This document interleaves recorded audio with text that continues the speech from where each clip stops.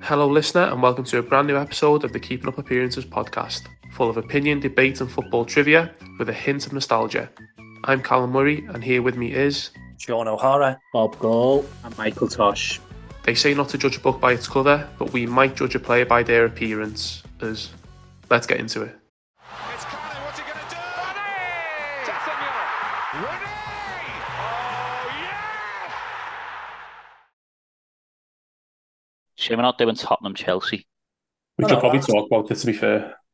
I don't know, I haven't actually seen it. I've just read about it. The most chaotic game of football I've ever seen. I also haven't seen it. I watched the highlights this morning.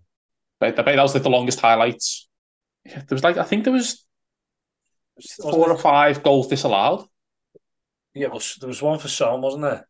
One Good. for One for Caicedo. Son, one for Dyer, one for Caicedo. There might be one for Sterling. Was there a Jackson? Did Jackson get one chalked off as well? Probably. He was celebrating quite a lot for someone who scored past 9 men, and Tottenham didn't have any players in their own half. Like, literally the exact same goal 3 times, wasn't it? He sued on his hat-trick one. Even both of Tottenham play within 100 yards of him.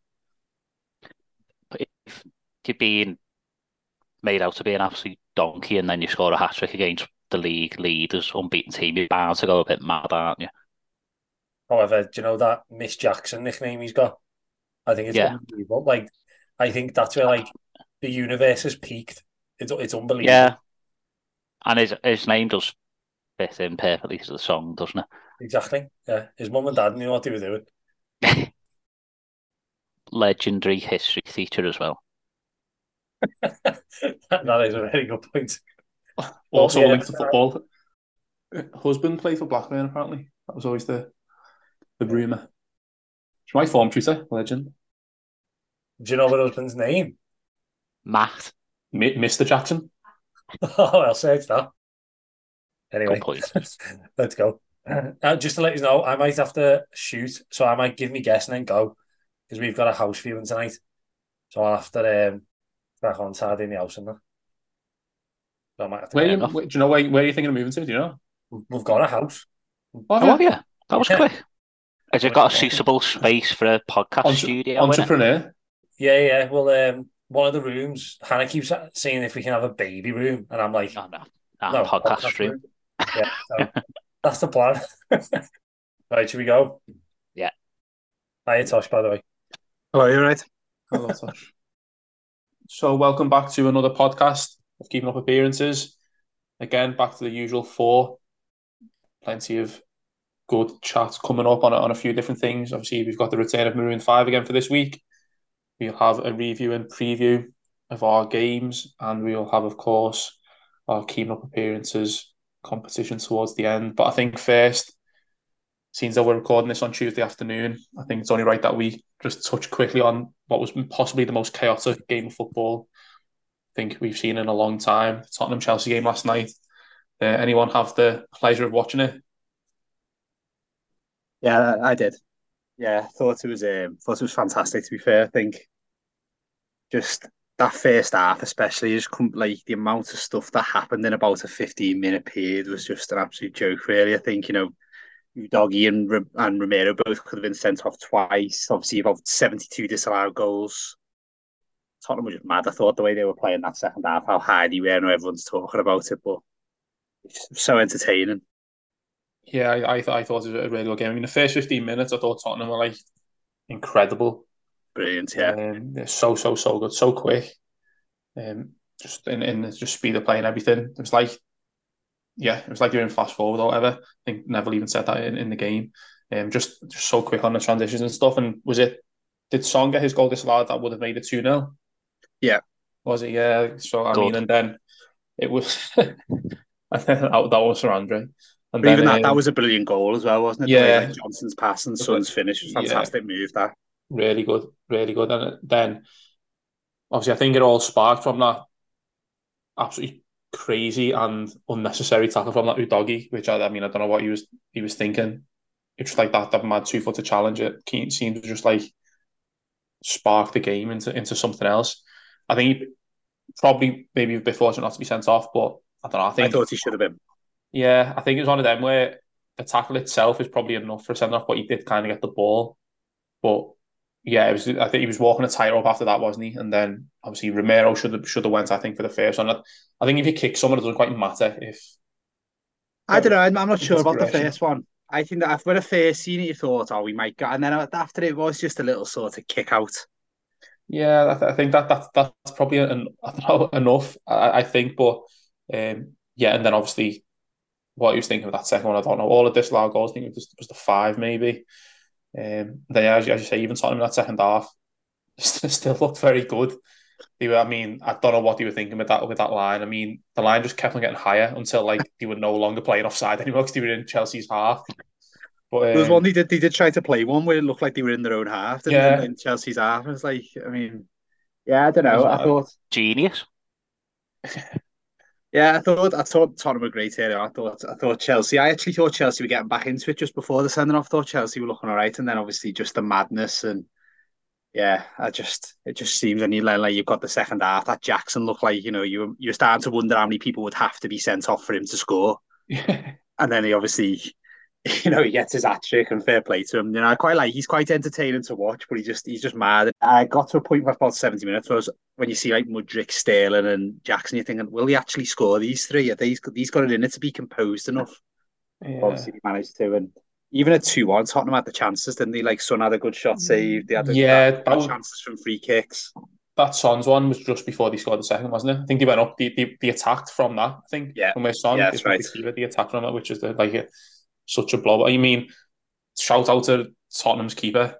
Fantastic. Some of those saves were incredible. The one where I don't know, he sort of dived at someone's feet and sort of blocked the shot. Then made the second save. Then made the second save straight after. It was incredible. But yeah, I can't remember a game of football where it just seems like Gary Neville just seems to be going whole first half. It was just like one big long road. And then, like so much, usually when you see like 12 minutes of stoppage time, you're like, oh, for God's sake. But that one was like, you were like, come on, more, please. Yeah, it was incredible. And even to be fair, like, even like Reece James, just before half time, he's elbowed. Who did the elbow? Going up for the head, he elbowed someone just before half time. Was it Udogie maybe, or maybe? I can't remember. I know what you mean, though. I thought Neville was sort of over egging that one myself. I thought he caught him. I didn't think. I know he was trying to point that he was being a bit stupid, but yeah, it was just. I think it was just like such a risky thing to have done with the way the game was going, and potentially, the ref wanting to make a bit of a leveler. But yeah, I mean, yeah, chaotic game, but really fun. I mean, from one chaotic game to maybe another chaotic game in possibly not completely the same vein, but the Arsenal Newcastle game on the Saturday. Did anyone watch that? Seen the highlights, few and far between, really. But just referees just seem to be the main men the past few weeks. It's getting really boring.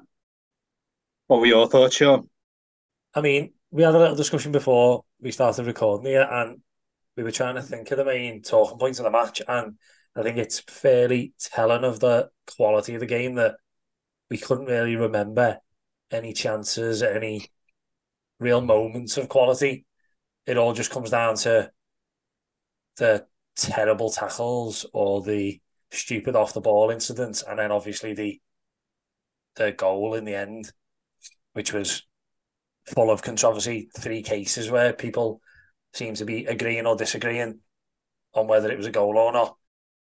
One thing I found hilarious is the amount of people who were posting all over social media that picture of like a ball next to something, showing it from the side and showing it from above, as if like we're all idiots. Like, I understand what a ball looks like, and if I'm honest, I don't really see the point in debating that, because the fact we're still talking about it 3-4 days later means there's no proof. So it's one of those things. If we didn't have VAR, we'd have just accepted that was a goal anyway, because that's what the referee's given. So I don't really. It was a foul. That was the obvious one. That's the thing for me as well. I think it should have been ruled out, because I do think it's a foul. Again, I know some people are saying he's already underneath the ball, but at the end of the day, they're always given, aren't they? 2 arms in his back. I just don't understand how that's not a foul. Yeah. And even though I was happy for me mate Anthony, I don't think the goal should have counted. Yeah. Personally, I'd say, well, go on, Tosh. No, I was just going to say on that point you said, what surprised me was people always say, like, oh, Gabriel's got to do better. Just, like, and I really understand that he probably should have done better, but it still doesn't mean he wasn't fouled as well. And that's like, Exactly. There's clearly two arms. He is ducking into it. And I'm sort of, I don't think, I'm not massively aggrieved it wasn't a foul, but just the people who say, oh, like, I think Neville and Carragher were both saying they didn't think it was a foul. And I think it's hard to, when you see the picture of the two push, the two hands in his back, and he clearly gets underneath it. I don't know, just that part was the bit that bewildered me a bit. Just people's like making out, oh, just because he should have defended it better, that means it isn't a foul, which I don't think is the case. It's a foul like 99 times out of 100, isn't it? Yeah. But then, in fairness, I also don't necessarily agree with how Arteta's managed it. I think he can manage it however he likes. No, I disagree. I think, do you know, like when we talk about like elite managers, I always remember like Mourinho, who, if a decision or something wouldn't go his way, everything with him seemed tactical. I felt like he was always in control of the situation. I don't feel like Arteta was in control there. I feel like he'd lost his head. And I just think stuff like that is when we see that the pressure gets to him a little bit, where he'll now be looking at City going, we can't afford to lose these games. But still, I don't think his head can go like it has been. He should be showing his players that he's calm, that he will deal with this, but he doesn't. He loses his head every time. But referees, I know people are saying that it's getting a bit vicious now. They want to stick to that, but they've been getting away with absolute, obviously not murder. It's only refereeing decisions for years, and none of them have been held accountable. So I'm quite liking the slagging they're getting at the moment, because they do deserve it. Most important man on the pitch, Bob. No game without the referee, Bob. You've got to remember that. It's not. I'd quite enjoy it without the refs, to be honest. I don't know. I think just with going back to Arteta, I think I just think I can sort of understand. Like, I don't mind that, but I just think that was the wrong time to go at it. Like, that wasn't the reaction. I can understand. Like, like when, say, if it was the Liverpool one, going back to that one, and Klopp comes out like that, which he sort of did, you could understand. I just think like, the first big decision the referee got wrong, I thought, was not sending Havertz off. Like, I thought that was just a sending off every day of the week. And I don't know. It's just, I feel, when I seen that interview, I was a bit like, it's just mad, just really mad. And yeah, I think when you watch that, if you watch that documentary, the Arsenal documentary, I've only seen bits, he comes across a bit like that Arteta. And I think that's something the players do sort of buy into, it, his passion and his. So I don't think that, the players would be too bothered. But yeah, I just think, if you're going to have a big rant and a big thing about it, make sure it's like, I'm sure there will be at some point a decision that goes against you, a big one. I don't know why he's decided to pick that one. But then he's also put the club in a difficult position, hasn't he? Because then the next day they issued a big statement. That was also pathetic. And you think, as you say, Tosh, at some point they might need to fight it like Liverpool did against Tottenham. But he almost gone a bit earlier on that one. Has he? He's played well. But it was completely wrong, their decision. That decision. I'm not sure it was. I don't think it was, to be fair. I'm not sure. It's completely the wrong. Goal, I don't think they've actually.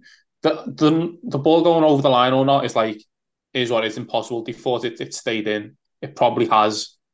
Play on. The offside, he got that right. And then the push in the back, I think, I'm not actually sure he pushed him too much, to be fair. I don't think it was a unnatural push, as in to push him out of the way of the ball. I think he's put his hands up on the other person. When you put the still on it, and you can see Gabriel bending forward and his hands, I think it looks a lot worse than it is. But in like just the natural running of it, I don't think it's actually that much of a push.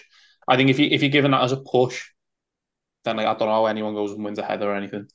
The defenders, Gabriel would have done the same thing to Joelinton or the strikers for the whole game, going up for headers. I think you put your two hands on, that's it. I don't think he's like pushed them out of the way of the ball. I don't think. I also think Gary Neville said after the match, and he said, "I'm disagreeing with me mates here. Like, I'm disagreeing with lads that played footy with me that have like been involved in the game at the highest level, and even they're split on it. So like." The fact we're split on it and we've just played like a bit of Sunday League, they're playing like the same level. They live, breathe footy, and even they can't decide. So to say it was completely wrong, again, that's kind of the where we're at in it. Yeah, I'm probably biased there, aren't I, really, because I don't like Newcastle and I love Arteta. And Bain said it was a foul. So. I haven't asked him actually. No, but yeah, I don't think you can really moan at the ref for that one. It's probably one of them where, if we're all Arsenal fans, we've all said it's definitely a foul. But I think if it's for your team, you want it given. If it's against your team, you think it's not. But I don't think you can really blame the ref on that. There'll definitely be worse decisions that go on this season than that. 100%. Worst decisions in that game. Exactly, yeah. Probably like within 15 minutes of it. So I think, I don't think it's I don't think it's as a cut and dry decision. I wouldn't have been moaning at the refs too much over that decision. I don't. It's also it's the precedent it sets, really, isn't it? Obviously, Liverpool have released their statement. So is that what everyone does now? You know. Yeah. You think he didn't. Yeah, everyone apart from Everton. Everyone apart from Everton will do it.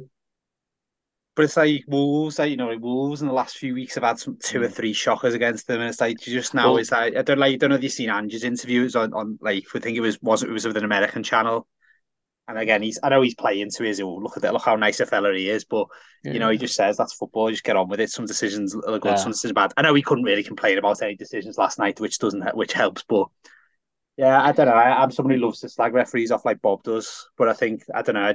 I thought that one was mad in the sense that particular incident, I didn't see much.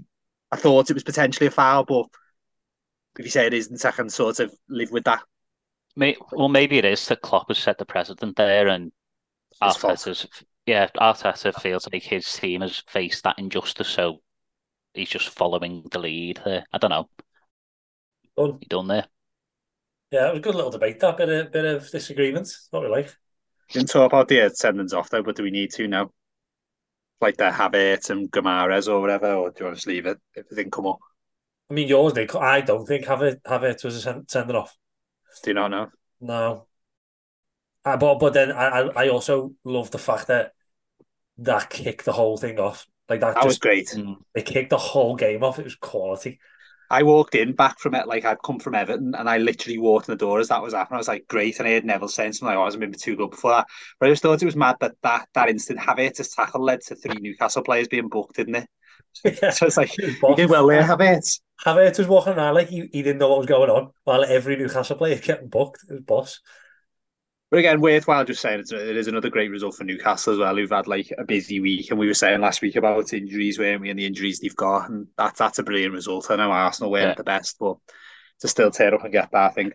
We mentioned it last week, but Howe's doing a brilliant job there, I think. Yeah, I agree. I think he's doing a very good job. Like Arteta, I think as you said there before, that's what the players are buying into it. I think the players have bought into Howe in a different way.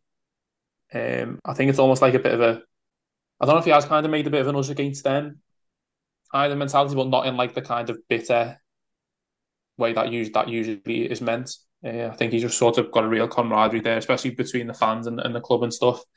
Possibly a bit of a underdog mentality in parts, but I obviously think he's a very good coach. I think as well, we said it last week when we talked about Ten Hag, didn't we? We mentioned, like about the us v them, Callum. It's probably like, like when all that money comes in, you're thinking your Longstaffs and your Lascelles and your even Joe Linton, who at that point was a bit of a sort of, everyone was thinking he was rubbish. They probably thought they're gone, don't they? And he's come in, he's given them a chance, and like they're all playing in the Champions League now and starting every single game. And I just think I think it's a real sign of a good coach who can make these players better. And like a lot of them players, they look brilliant. We mentioned Gordon again, brilliant on Saturday. Left wing up front, he's just doing a great job. Yeah, I do think though, Carl, I don't think he necessarily needed to create deals versus them. As soon as that money came in, it was made for him, wasn't it? It's true, but I think what you make a good point that the fact that he's using that to his advantage is probably a good thing. Do you know what I mean? Like, the whole country hates Newcastle. I think Bob already did, but they generally do because of all the money they've got. But he's turning that into something good. That he's where the money comes from. Yeah, that's what I don't think it's like a. I don't think it's from like a place of like bitterness though. It doesn't seem to be like they've got a chip on the shoulder about it.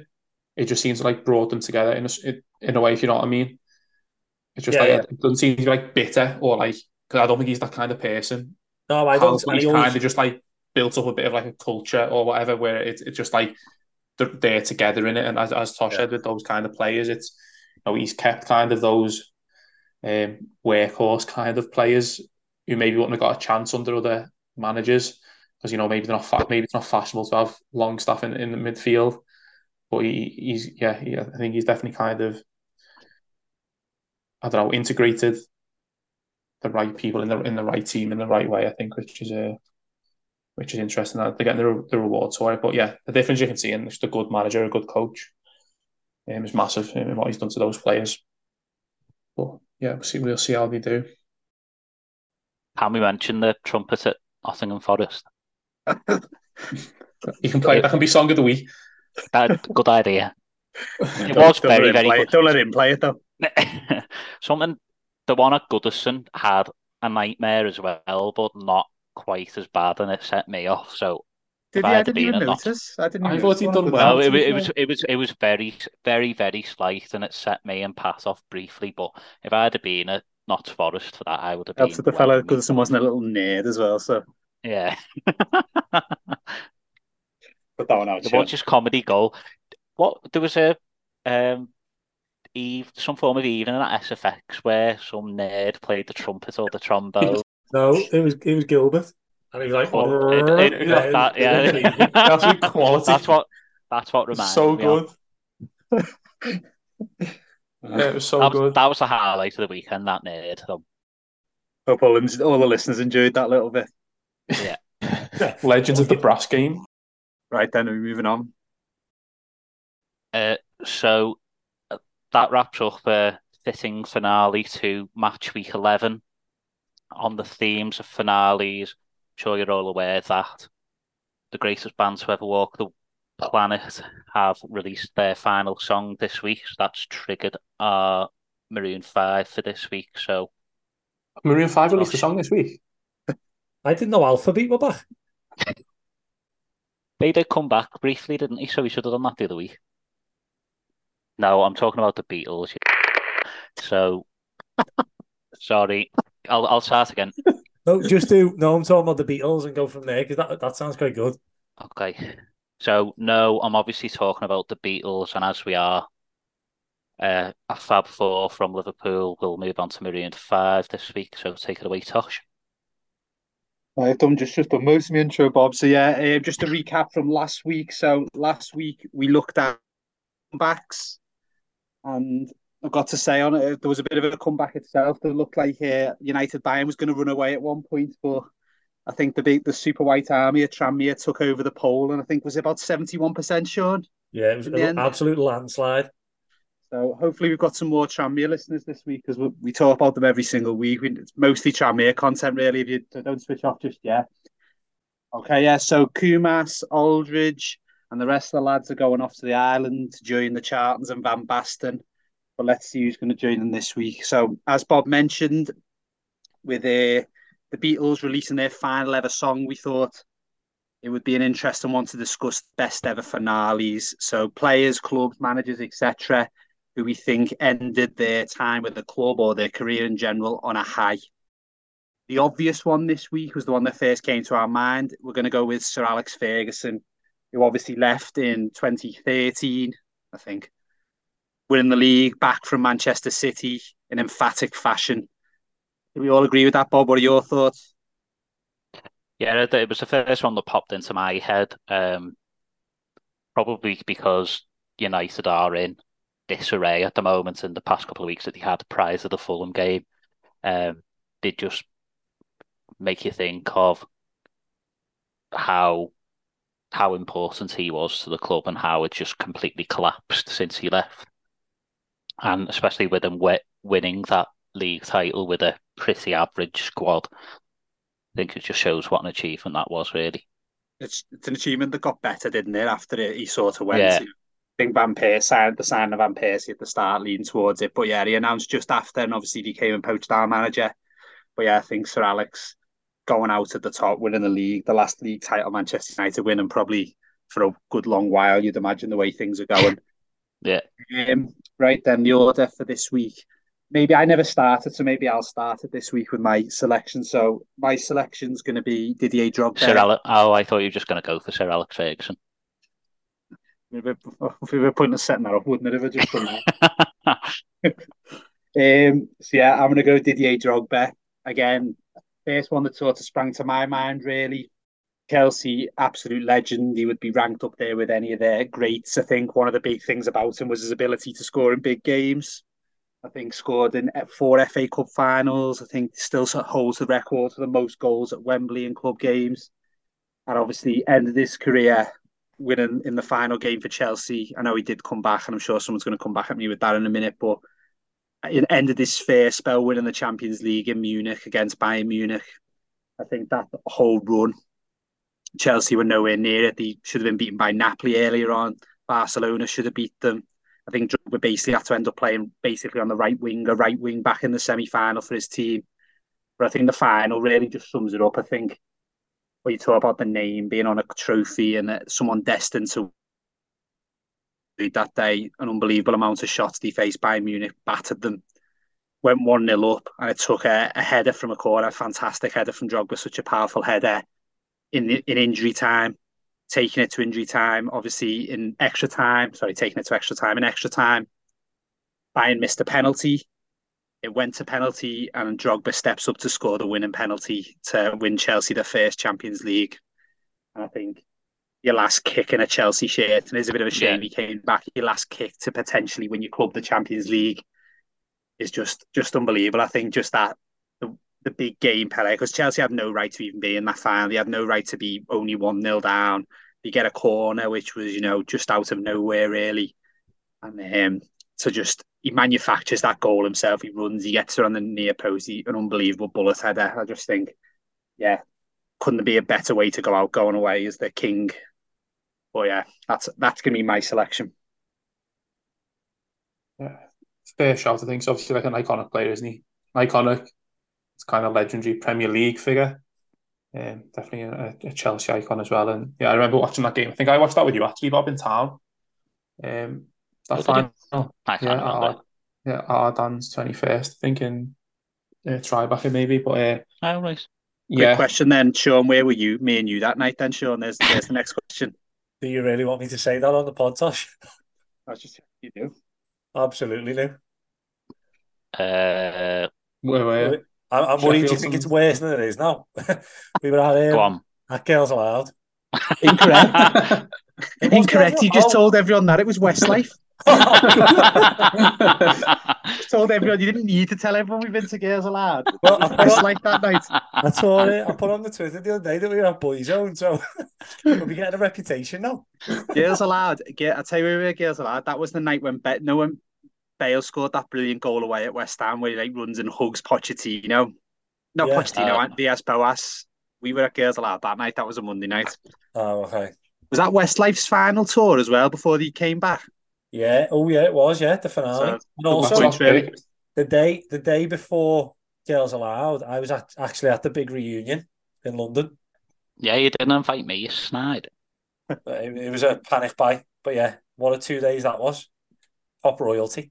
Yeah, we're just getting off Drogba now though, so we just need to less chat about that. But yeah, anyone else? Are you gonna anyone disagreeing with Drogba? Anything to put in the negative? I don't think so. No, he just always seems to score against Everton, didn't he? Scored more against Liverpool though, I think. Did he? Well, I don't know, but I remember he was like the year before he signed. I remember him like knocking Liverpool out the UEFA Cup for Marseille, and I think he did tend to score against Liverpool. Also, one of his last ever games was scoring against Liverpool in the FA Cup final as well. So he did. But yeah, maybe not more, but he certainly scored a lot of games against Liverpool. Remember that one week? There's one where he spins Carragher and it's like a half volley. Yeah. Goal. Yeah. So yeah. I think the main thing that brings us down is the fact he came back, though, isn't it? Is that like if he hadn't been? You saying he should have won last week as well? Well, absolutely not. But I think if he hadn't come back, that's literally the perfect end to that story, especially when you think of his Chelsea career. Just the fact he came back almost. I know, but it doesn't necessarily sully the moment, but it takes away from it a little bit. Takes away it's not a finale. Final act. Well, yeah, that was a good point, Cal.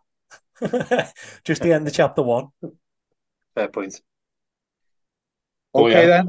On balance, good shout, Tosh. Cheers, Callum. Means a lot. Anyone want to step forward with theirs next? Anyone want to volunteer? I'll go next. Kind of linked to saying that it was a shame that Drogba came back to not quite soil his reputation, but he certainly didn't enhance it. The person I'm going for was a player that we should have mentioned a couple of weeks ago on premature retirement, but someone who kind of left long before he was expected to, or people would have wanted to. Another iconic Premier League player, and I'm going for Eric Cantona, who won the league title in his final season as a professional footballer, retired at 30, bowed out very early, but certainly on a high. As I say, iconic Premier League player, seems a very cool fella as well, and just almost an enigma, kind of a myth. It's being built up around him now.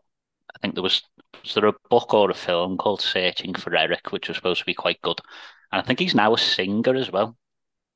Yeah, so I'll go for Eric Cantona, mainly because it was censored again on other people I wanted to go for, but I'll settle on Eric Cantona.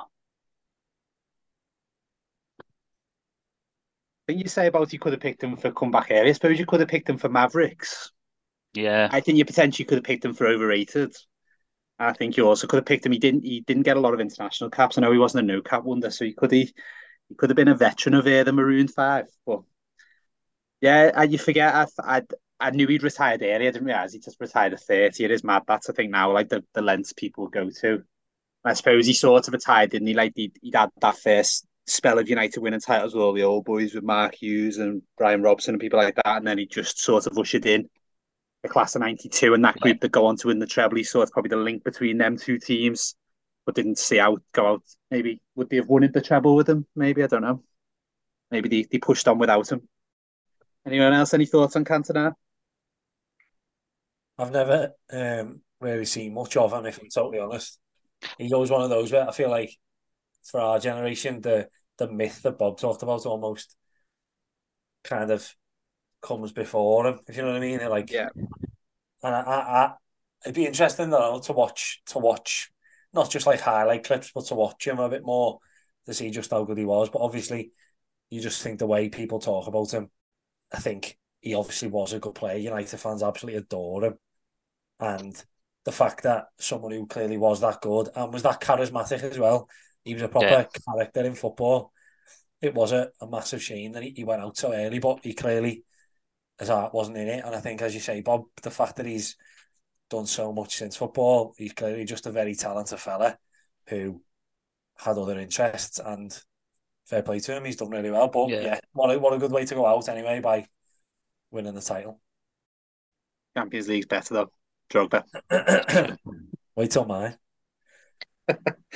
Well, without further ado, Okay, so as we're on the subject of Champions League, I'll talk about my selection who had the most perfect finale twice with two different clubs, both in two very different circumstances. And I think to have it once, as Tosh says, with Drogba is obviously unbelievable, but to do it twice in the way that he did, I think sets my nominee apart. So my nominee is Jose Mourinho, who first completed this when he first came onto the scene at Porto, when he took a fairly unknown Porto team to the Champions League final. And yes, Bob. Featuring your favourite Everton player as well. Oh, of course, yeah. There's a link. Starring Nuno Valente. And I think Tosh mentioned it. Was it last week, Tosh, when you were talking about? Or was it the Ranieri week? Whatever week that was, I lose track. Last week when we talked about that Champions League, and maybe if you look at the Final Four, it's not the strongest semi-finalists in the Champions League's ever had. But if you think of what Mourinho managed to do, even throughout that whole campaign, he was dominating in Portugal, but he kind of built an aura around himself and his Porto team, taking these fairly unknown players, and with the kind of the man management he's got, he made them believe he could beat anyone, and he made other teams believe they could beat him they could beat them as well, which I think obviously has just been the thing he's done throughout his career. I also think those same players have a lot of them have since gone on to have big careers at other clubs, and they all started kind of with him at Porto. So obviously that was one, but I actually think his bigger finale is at Inter Milan, which happened 7 years later, where he was coming into an Inter Milan. So obviously, in between Porto and Inter Milan, he'd spent a few years at Chelsea. Couple of successful years, couple of league titles, and then that didn't really end as he probably wanted. So that he didn't get that fairy tale finale at Chelsea. Goes to Inter Milan, who are in the middle of, coming out the back of the Calciopoli. Is that how you say it? Anyone want to criticise me? I don't know. Calciopoli, I don't know. The match fixing scandal. So we come into an Inter Milan team who were arguably the strongest in Italy, but mainly by default. Because you look at they got relegated. AC Milan had points deductions, things like that. Fiorentina, Lazio. So he comes into an Inter Milan team that have been gifted 2 league titles.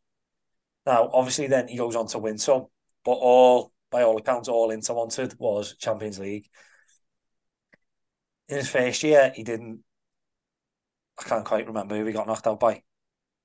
Was it Man United? It was United, actually. Yeah, it's just come to me. He got knocked out by United, but apparently, by all accounts, Mourinho, being the tactical guy he is, he used that season to build for next season. Spent the summer putting his perfect transfer list together. And what I think is most special about it is how the players that he seemed to buy all seem to be, well, according to him, he's actually used a quote where he said, I bought angry players. He bought players with chips on the shoulder who at other teams had almost failed or been kicked out of teams. He bought Wesley Sneijder, he bought Samuel Eto'o. He even then went to Genoa and got Milito.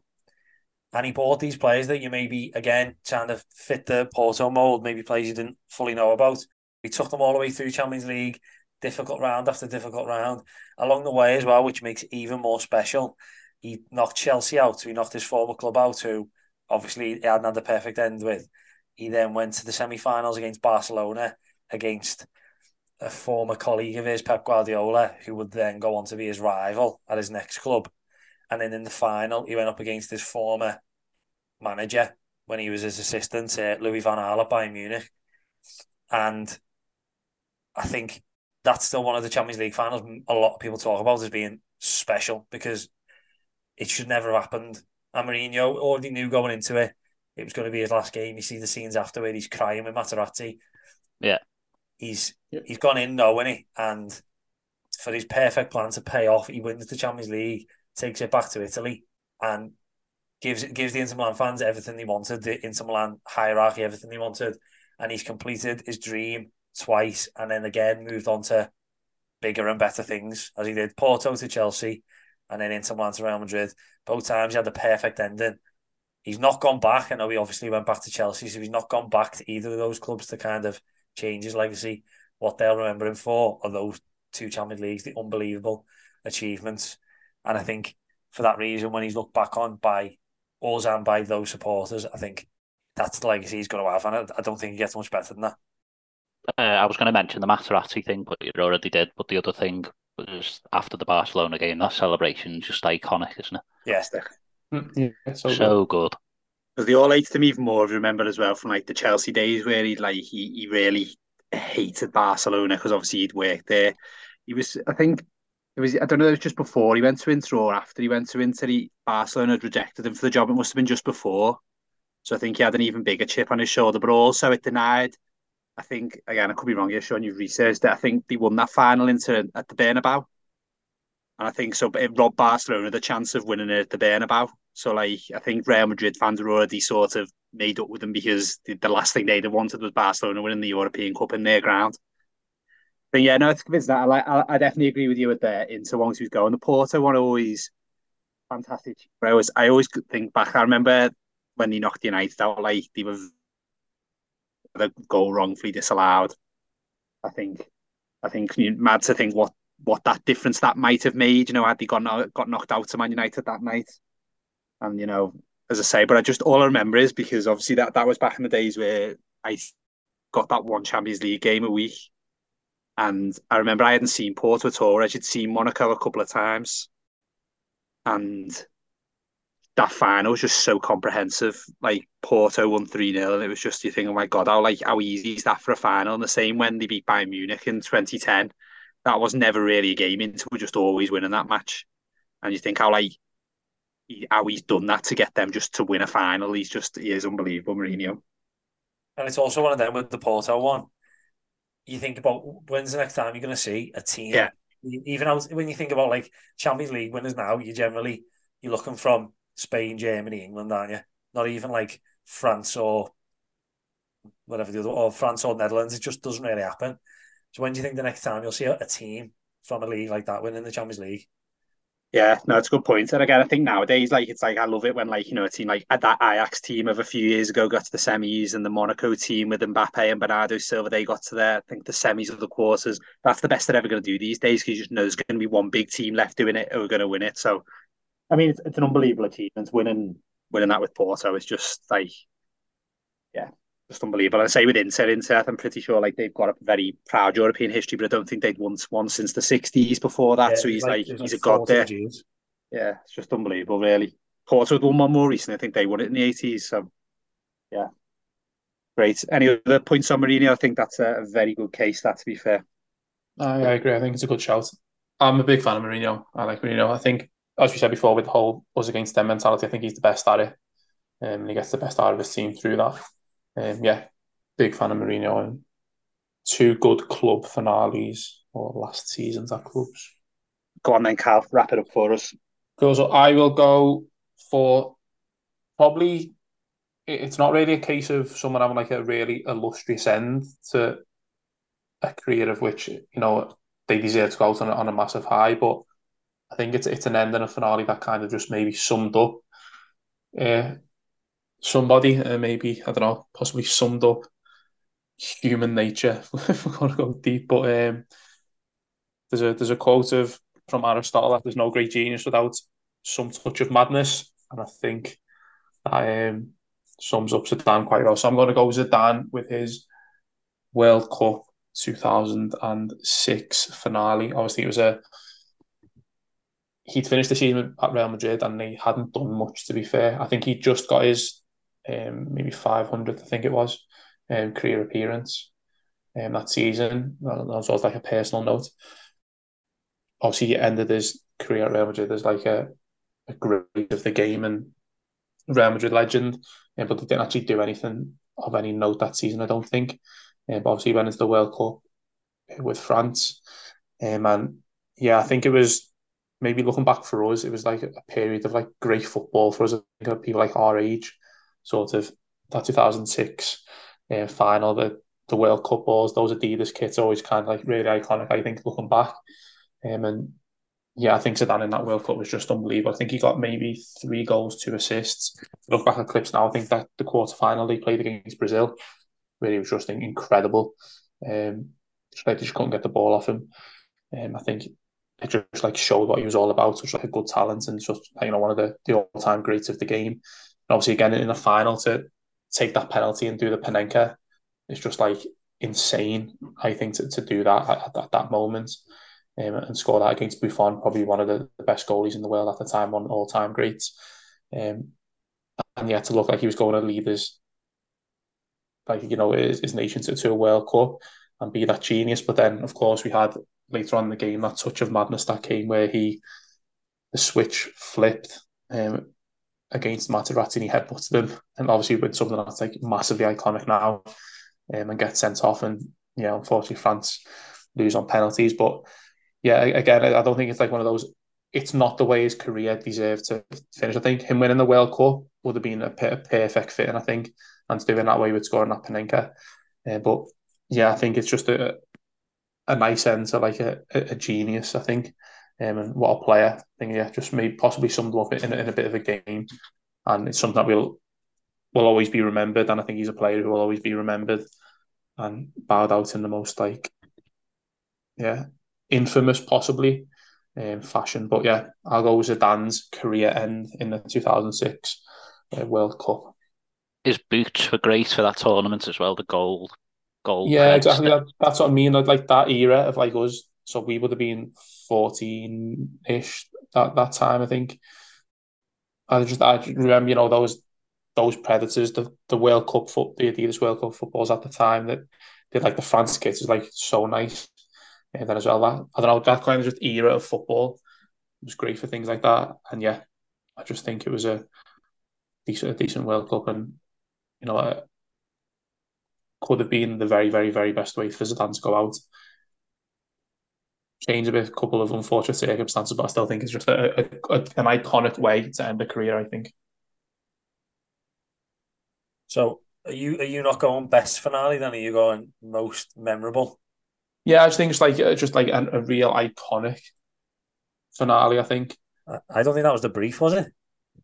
Callum's always Tosh's flexible with this. Tosh's wasn't a finale. Well, it was. It was for that. You spell it without the E. Same for Callum, to be fair. I just think, for me, obviously I understand, and you still hear now, don't you, people like eulogise all about that tournament and how Zidane was in that tournament, especially when you think about like playing against England and stuff. But I just, in terms of that his finale, that's not what people think about. And that's where I always think in this argument, I mean, obviously you can put it forward, that's fine. But I just think people always remember the headbutt, and he goes out as almost like, I don't want to say a bit of a child, but like, what a stupid way for such an elegant footballer to go out. It's like two opposites of how he played to then that stupid decision he made. Yeah, but isn't that why it was so great? I think I completely disagree with you, Sean. I think it is a great finale. It isn't. It is. It is. It can't be. It is, because again, I don't think it matters that he did that. What that happened, I think it makes it better. They might have just lost that. They might have just lost it anyway, and it makes it better that he did that, losing it like that. But you can't say that. You can't go. They might have lost it anyway. Sean, I'm going to mute you. Don't start doing that. Child now. I think what Callum's point is correct. That, like, as a finale for him, that tournament, he was someone. Zidane, you see a lot of sort of debate about his career. The one thing you say is about, you know, he scored the 2 goals in the 98 final, 2006. He sort of dragged France there. I know there was lots of good players, and in that final, he's obviously done what he's done, and he's just got sent off. And I actually don't think they would have won it. I think Italy's sort of name was on that with all the same scandal you'd mentioned about before, and Italy dragging themselves there. And Italy have got that sort of way. And I think Zidane had his moment in a World Cup final where he'd scored his goals. He'd scored in that one. Not many people have scored in 2 different World Cup finals. And I'm with Callum. And to promote my new book I'm reading at the moment, Sacre Bleu, Matthew Spiro says the same. And he actually says, and the thing that I think is interesting, the way we were talking about Beckham last week, and about the way, you know, you think about the reaction when he got sent off in 98. It talks about in here that in France, no one was actually bothered about him. No one actually sort of batted an eye. The president came out and praised him, saying he's a man of heart, commitment and conviction. So that's not my words, so that's the words of Jacques Chirac. So take it up. Let's see if Jacques Chirac's following us on Twitter. If so, we can vote. Yeah, does anyone know his art? Or if not, unlucky. Sacre Bleu by Matthew Spiro, book of the week. But tell you what, Tosh, you don't have to go through some books, don't you? Yeah, it's a good one. I'm only halfway through this one now. But yeah, no, it was just topical. I'm with Callum. I think it's a great shout. I actually think it's one of the more obvious ones. And I think it just sums up. It's not all about winning. It's about things you do and moments you do. And I think it's a brilliant way to go out. Imagine going out sort of defending your honour, defending your family's honour, headbutting someone. And that's something that's remembered forever. I'm not having this. That's best. Once again, no one, you won a penalty shootout. No one would remember that. Everyone remembers what he's done there. He's already won a World Cup. Sorry. So right, you're saying it's great. So right, picture now. Imagine kids watching this match and they see this footballer who their dad's gone on about is the greatest footballer you've ever seen. He's so skillful, everything you could possibly want in a footballer. And he's got that dog in it. And then he does that. You want your kids to do that? I think it's an absolute joke. I can't believe this has happened. Nah, Sean, you're wrong. You're wrong on this one, I'm afraid, Sean. There's a statue of it as well, isn't there? Yeah, there is, which is exactly why it's ridiculous. He's been immortalised as a big baby. but he was also unbelievable in that tournament. All this defending your family's on it. What? Like, what Materazzi said to him is something kids say to each other in school every day. Your mum this, your mum that, and he headbutted him in a World Cup final as the captain. Yeah, but could the kid score a Panenka in a World Cup final? Probably not. There we go then. That's you silent, Sean. Absolute nonsense. I think, yeah, we're obviously going to have to agree to disagree with that one. So we'll wrap up a feisty Maroon 5 there. So we'll quickly run through the votes. So remember, finales, we've got Sir Alex as the obvious one, Drogba, Cantona, Jose, and Zidane. Remember to go and cast your vote on X or Twitter, whatever you choose to call it. And we'll see who's marooned this time next week. Okay, shall we get ready for the picking the game this week? Is the wheel prime and ready to go, Sean? It isn't, but it will be now. Callum mentioned the phrase human nature before, so I was going to suggest that as song of the week. I mean, is the Beatles song not the song of the week? I'd change my mind, yeah. Sorry, I can't remember what the games were.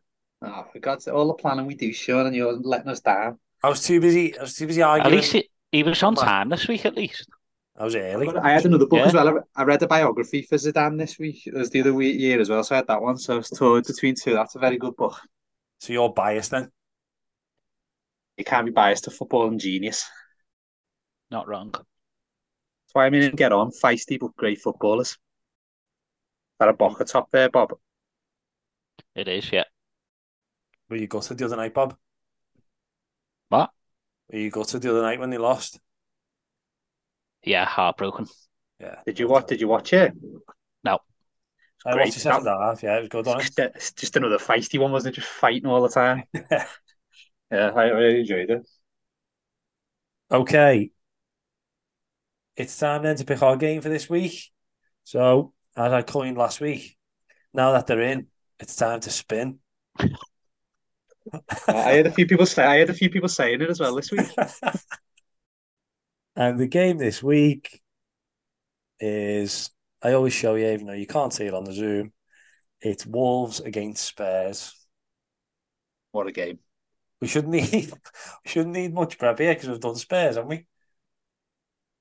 And also I need to go, so some Wolves then. Yeah. I also didn't watch any of Wolves at the weekend, so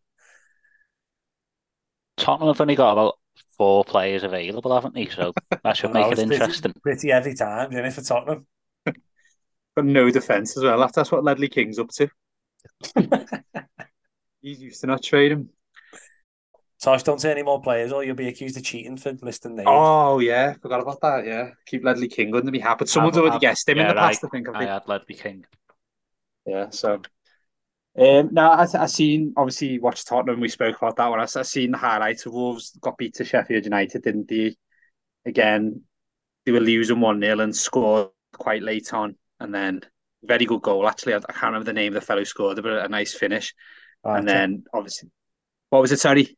It was Archer, wasn't it? No, I'm talking about for Wolves. Sorry. Oh, sorry.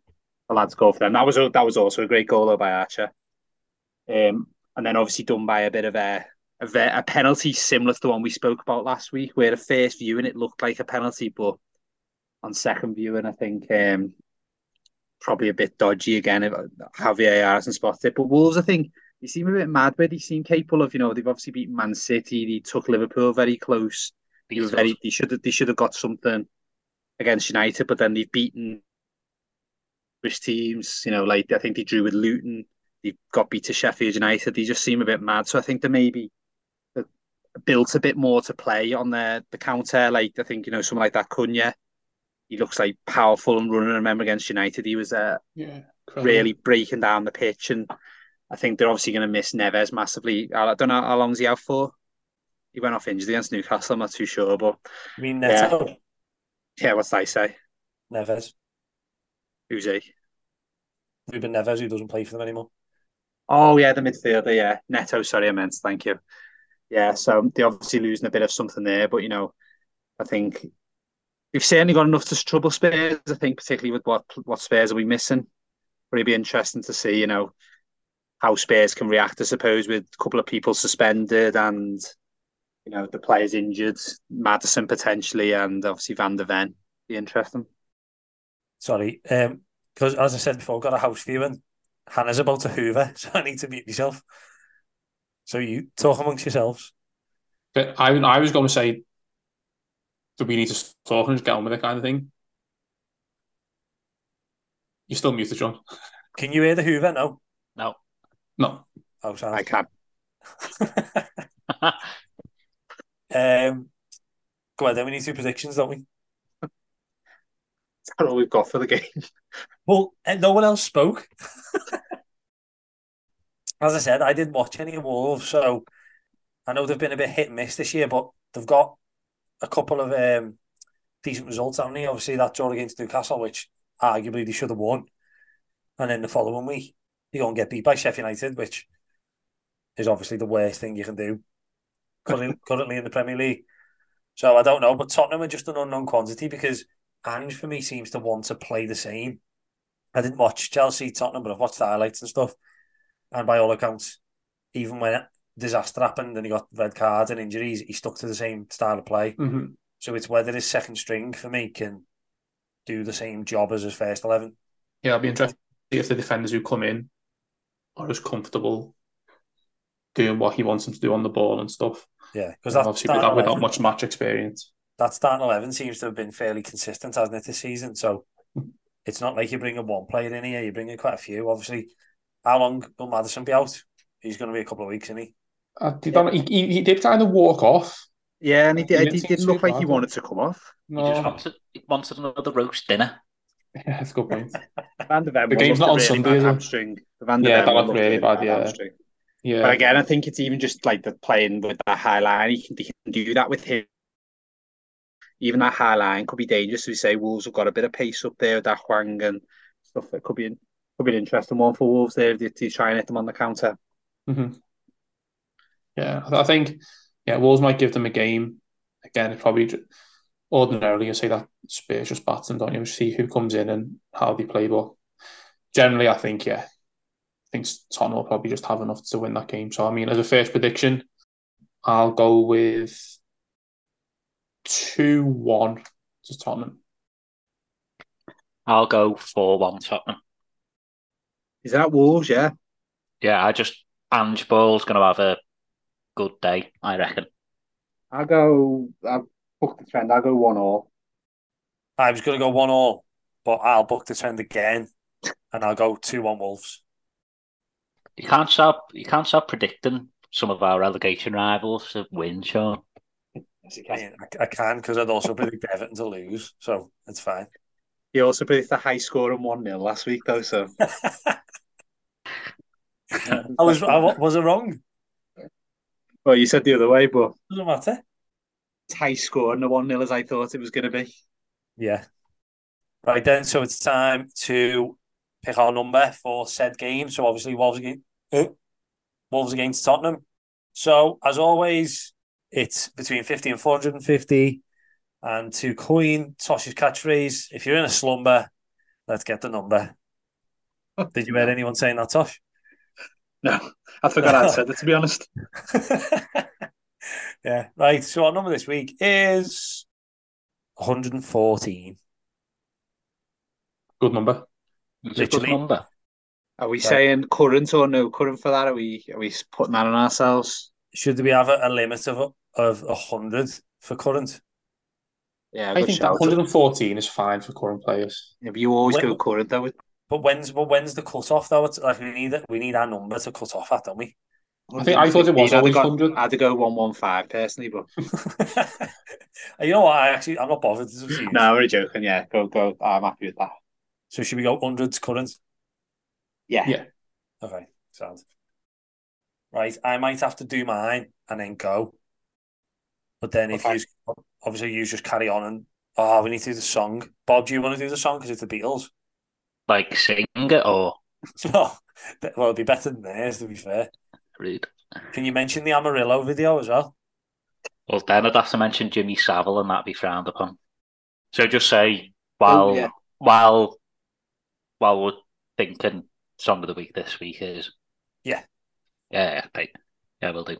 What was the number again, sorry? 114. I think that's my catchphrase. Callum's is I this put is that in. way off. So when are you doing the song, Bob? At the end? Or now? I'll do it now. You can do it at the end if you want to have a think, but just make sure you remember. Okay. I also need to speed it up as well. Can't just have me and Bob doing, like, if Callum has to go to footy and me and Bob are left. Imagine the chaos that's going to happen if it's just us two left and trying to organise it. That's what I'm hoping for. Oh, you'll be laughing when all the hours ended up deleted. So when I get the recording through, It'd just be me on my own as well, because Tosh will keep on breaking up. yeah, that's true. Okay, so I have a think. I'll do the song of the week now. Okay, go ahead. So we've got the number for this week. I've just been reminded for the fourth time that it's 114. So we're going to have a couple of minutes to think. And while we do that, have a listen to the song of the week, which, as we mentioned before, the Beatles are back, despite two of them being dead for a combined 66 years, I think it is. Back with another song called Now and Then, so give that a listen and appreciate the greatest band of all time. Probably not at the best, but still worth a listen. Actually, you should mention, make sure you watch the video as well, because it's comedy gold. What's the thing with the video? What is it? They've just got like stock footage from years ago and then just put modern day Paul and Ringo into it. It is very, very funny. It's like, do you know my Photoshop when I put all our faces on Maroon 5? It's like that, yeah. It's like that, yeah. I'm open for a job out of it.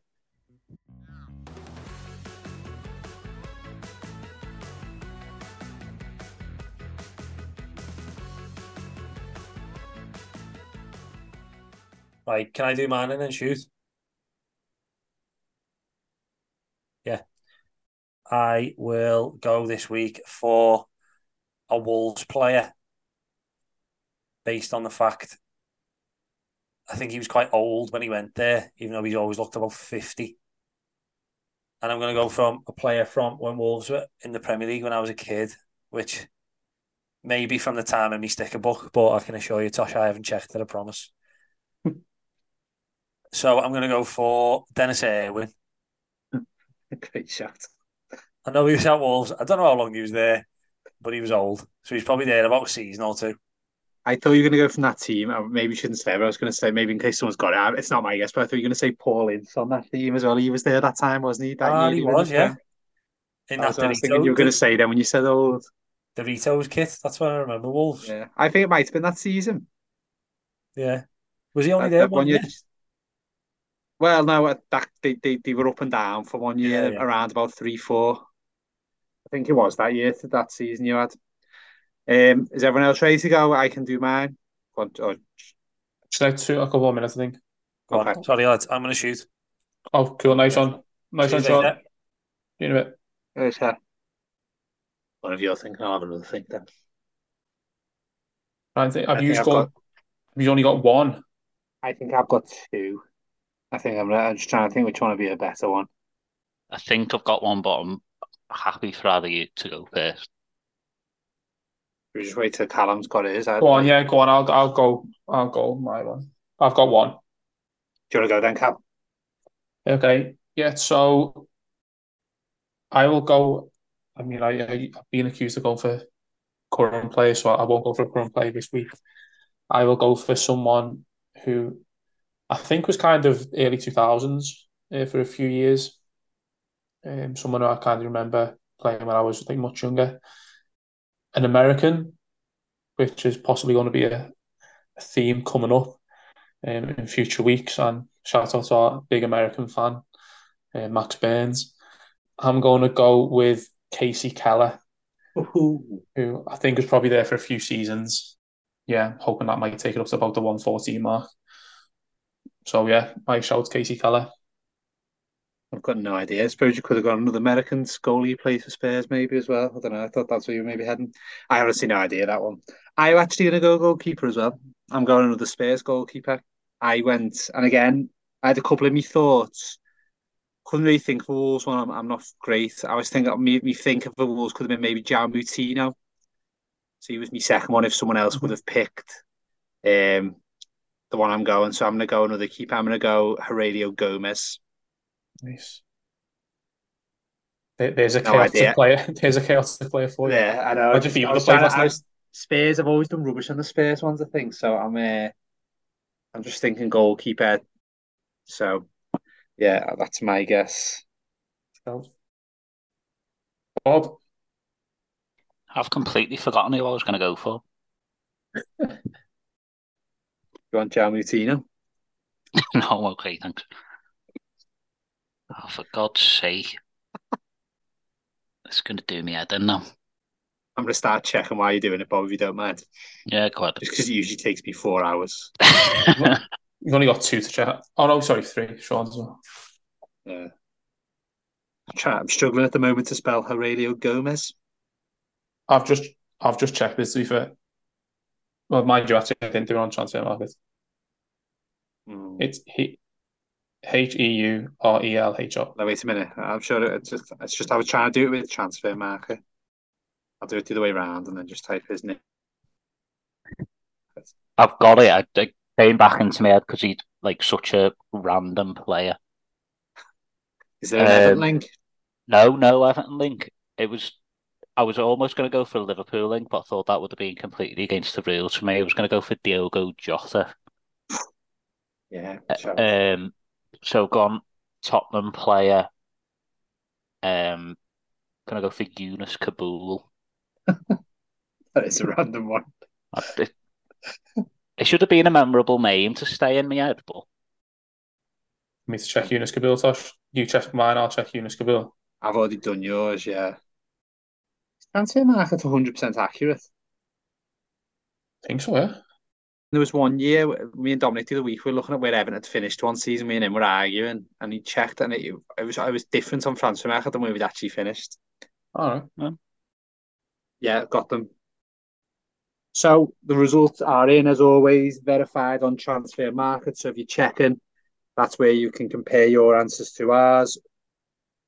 Not the best of guess, massively close. So in 4th place, 33 out with 81 appearances, is Dennis Irwin. So Sean is getting 1 point. In 3rd place, second and third were both 1 appearance apart. That was quite close. So with 135, so this is 3rd place, sorry, with 21 out is Yunus Kabul. So Bob, 2nd place with 134 was Hooray. That means Callum this week has won with Casey Keller, which was 98, so 60 out. So Callum takes home the 4 points this week. That was for you, Max. Oh, you big nerd. Well done. And Max does like going in goal. He does as well, to be fair. USA. Yeah, I'll take that. Thanks, Casey Keller. Michael Casey was also a good goalie as well. So I was amazed you hadn't mentioned him earlier. Yeah, but he didn't like blasties if you were in goal. That's what I remember. Good stuff. So that was another, hopefully, a good episode of Keeping Up Appearances for you all. Some great debate on the weekend's football. We had a very interesting edition of Maroon 5 with some, good finales mentioned. Please head over to our X account and vote. And yeah, a very close round of Keeping Up Appearances with some good random shouts in there as well. I'm glad to take all the points home there. I'm not sure what it does to the league table. I'm sure Sean will figure that out. But yeah, thanks for listening, and we'll see you next week. Good job, Cal. Just if you're interested, it puts you into 2nd position, Callum. Really? Is right. Sean 32, Bob 34, Callum 35, and I've made it up to 40. I'll take it. Good stuff. Guy, I will have to shoot, okay? Go on, I'll go as well then. See you later. Nice one. We don't have to do anything else, do we? Just send Sean the recording, I assume. Yeah, okay. Yeah, just send it. Yeah, see you later. Nice See you one. later. Bye.